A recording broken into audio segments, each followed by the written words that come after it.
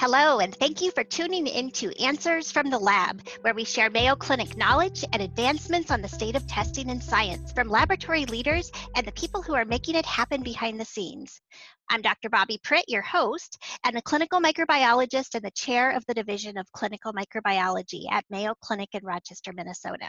For today's episode, we welcome Jalissa Wilson from our product management team at Mayo Clinic Laboratories for a Test and Focus interview. Thank you so much for that introduction, Dr. Pritt. Today, we'll be discussing a new methodology for multiple sclerosis, which is the kappa-free light chains testing. But before we get into that, I'm so excited to have Dr. Maria Rilrich with us today. Before we get started, Dr. Rilrich, can you give us a quick introduction of yourself and your role here at Mayo Clinic?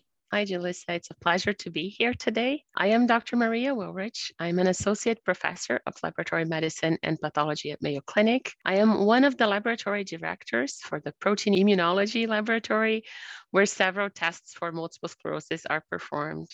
I have been here since 2012, and since 2014, a lab director. Wow, that is so amazing. So can you give us a little bit of background about what kappa-free light chains testing is and the importance of the multiple sclerosis testing for this? So multiple sclerosis is often referred to as MS, and it is an immune-mediated process. And despite significant efforts for several decades, we still don't have a single antigenic target found for this disease to date. The diagnosis then is a combination of clinical presentation, imaging studies, and laboratory studies. Of these laboratory studies, the most sensitive test is a test that is also decades old, and it's a very manual test called oligoclonal banding. This test looks for unique IgG antibodies in cerebrospinal fluid, or CSF.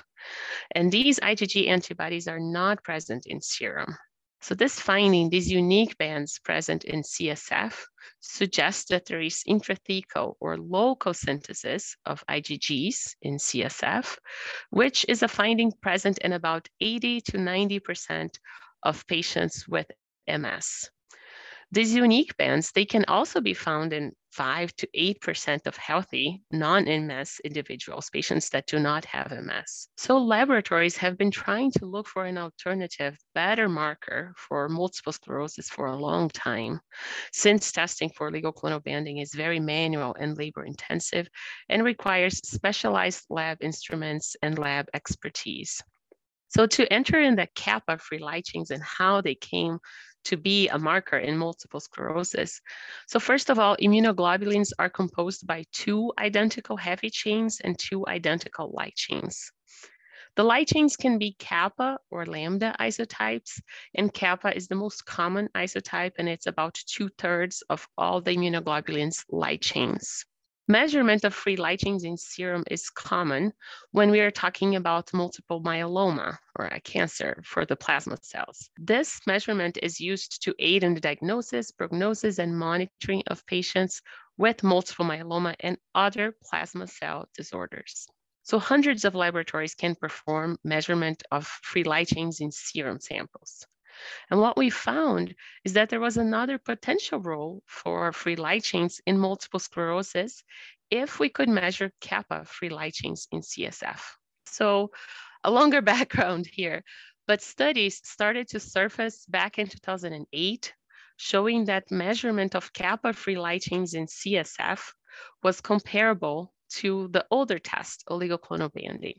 So to investigate that possibility, in 2018, we did a proof of concept study with 325 individuals, and they all had both tests done, oligoclonal banding and measurement of kappa in CSF. And we found very favorable results for kappa-free light chains in CSF, and they showed to be slightly more sensitive than oligoclonal banding for the diagnosis of multiple sclerosis in that cohort.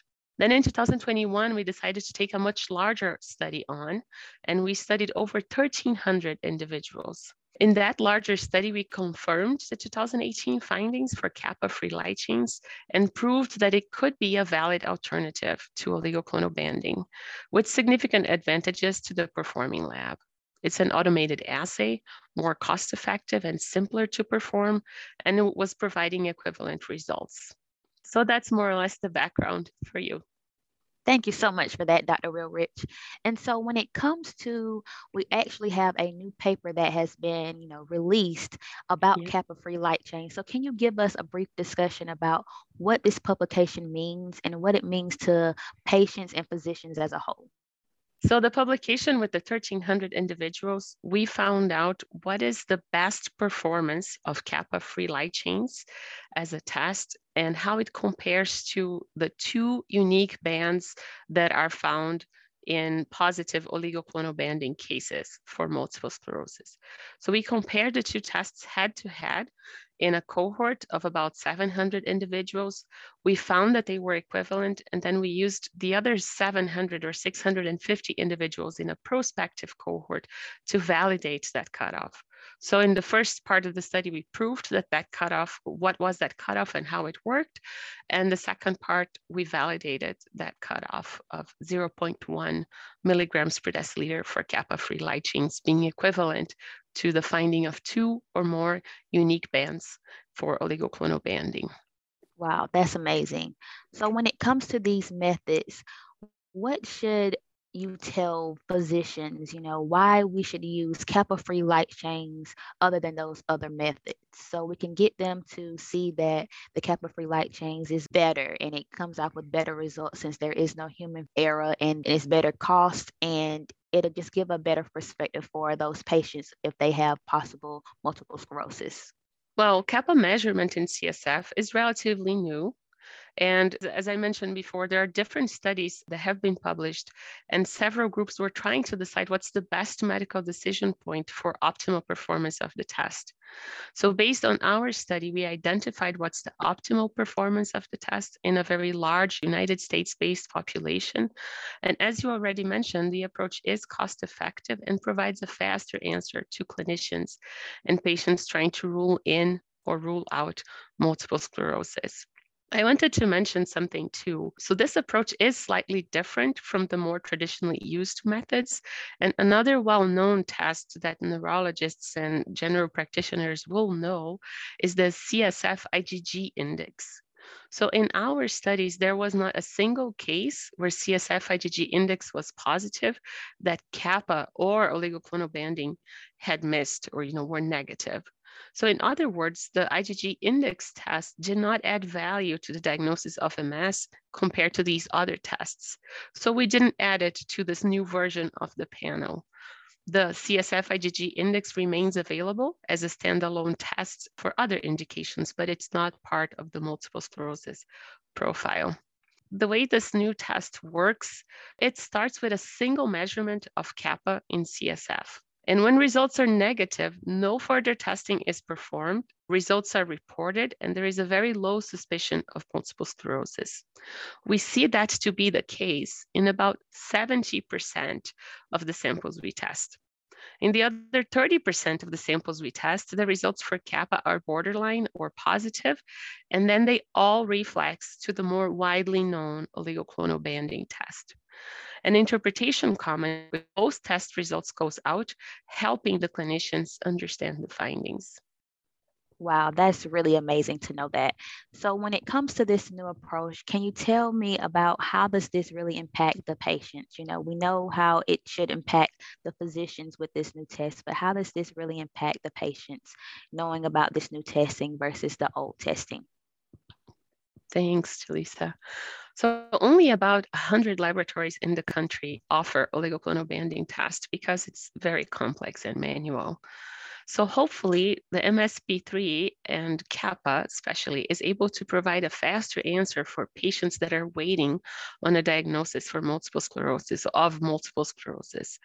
And MSP3 can be used as that first layer of testing then. So we start with this most sensitive test, the kappa-free light chains in CSF, and the test reflexes to the more specific oligoclonal banding test whenever the kappa first result is borderline or positive. I should mention that as of today, oligoclonal banding is still the only test described in the McDonough diagnostic criteria for multiple sclerosis, and we feel strongly that it should be performed when necessary. There is a group of scientists led by the University of Innsbruck that are driving efforts efforts to include this new test, the kappa-CSF, in the diagnostic criteria for MS in the future as a recognized alternative. And I do believe that that will also benefit patients by having alternative markers available in their diagnostic criteria for MS. Thanks so much for that information. Dr. Realrich, can you tell me what does this mean for the patients? The results for this test, you can read them like this, more or less. The MSP3 test starts with the kappa measurement in CSF, and a negative result suggests there is a low likelihood for multiple sclerosis. A borderline or positive kappa result, when followed by the reflex testing, the oligoclonal banding test result, and that one is positive as well. That combination of test results is associated with a multiple sclerosis diagnosis. No test is perfect though, and we know unique CSF IgGs or elevated kappa may also be found in patients with other neurologic diseases, including infectious, inflammatory, cerebrovascular, and paraneoplastic disorders. Clinical correlation is always necessary for a diagnosis.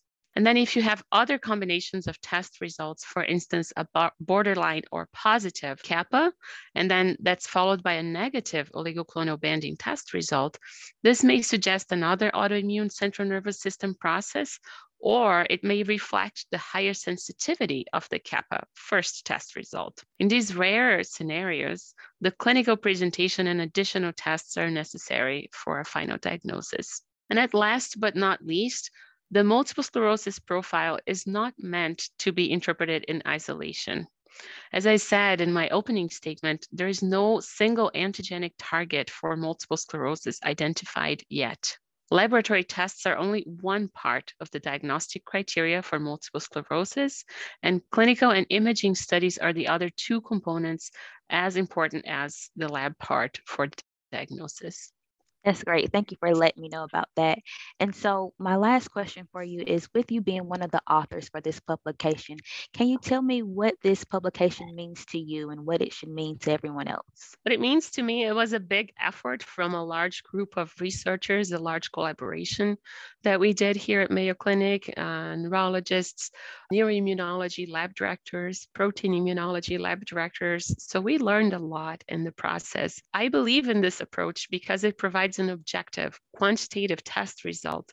And I strongly think that it translates in a significant quality improvement over manual testing in the lab. This benefit, the value of better testing is translated into better answers from the lab to providers and to patients, to all clients of the laboratory. Wow, thank you so much for speaking with me today, Dr. Realrich. I've learned a lot today, and I thank you for your time. Thank you.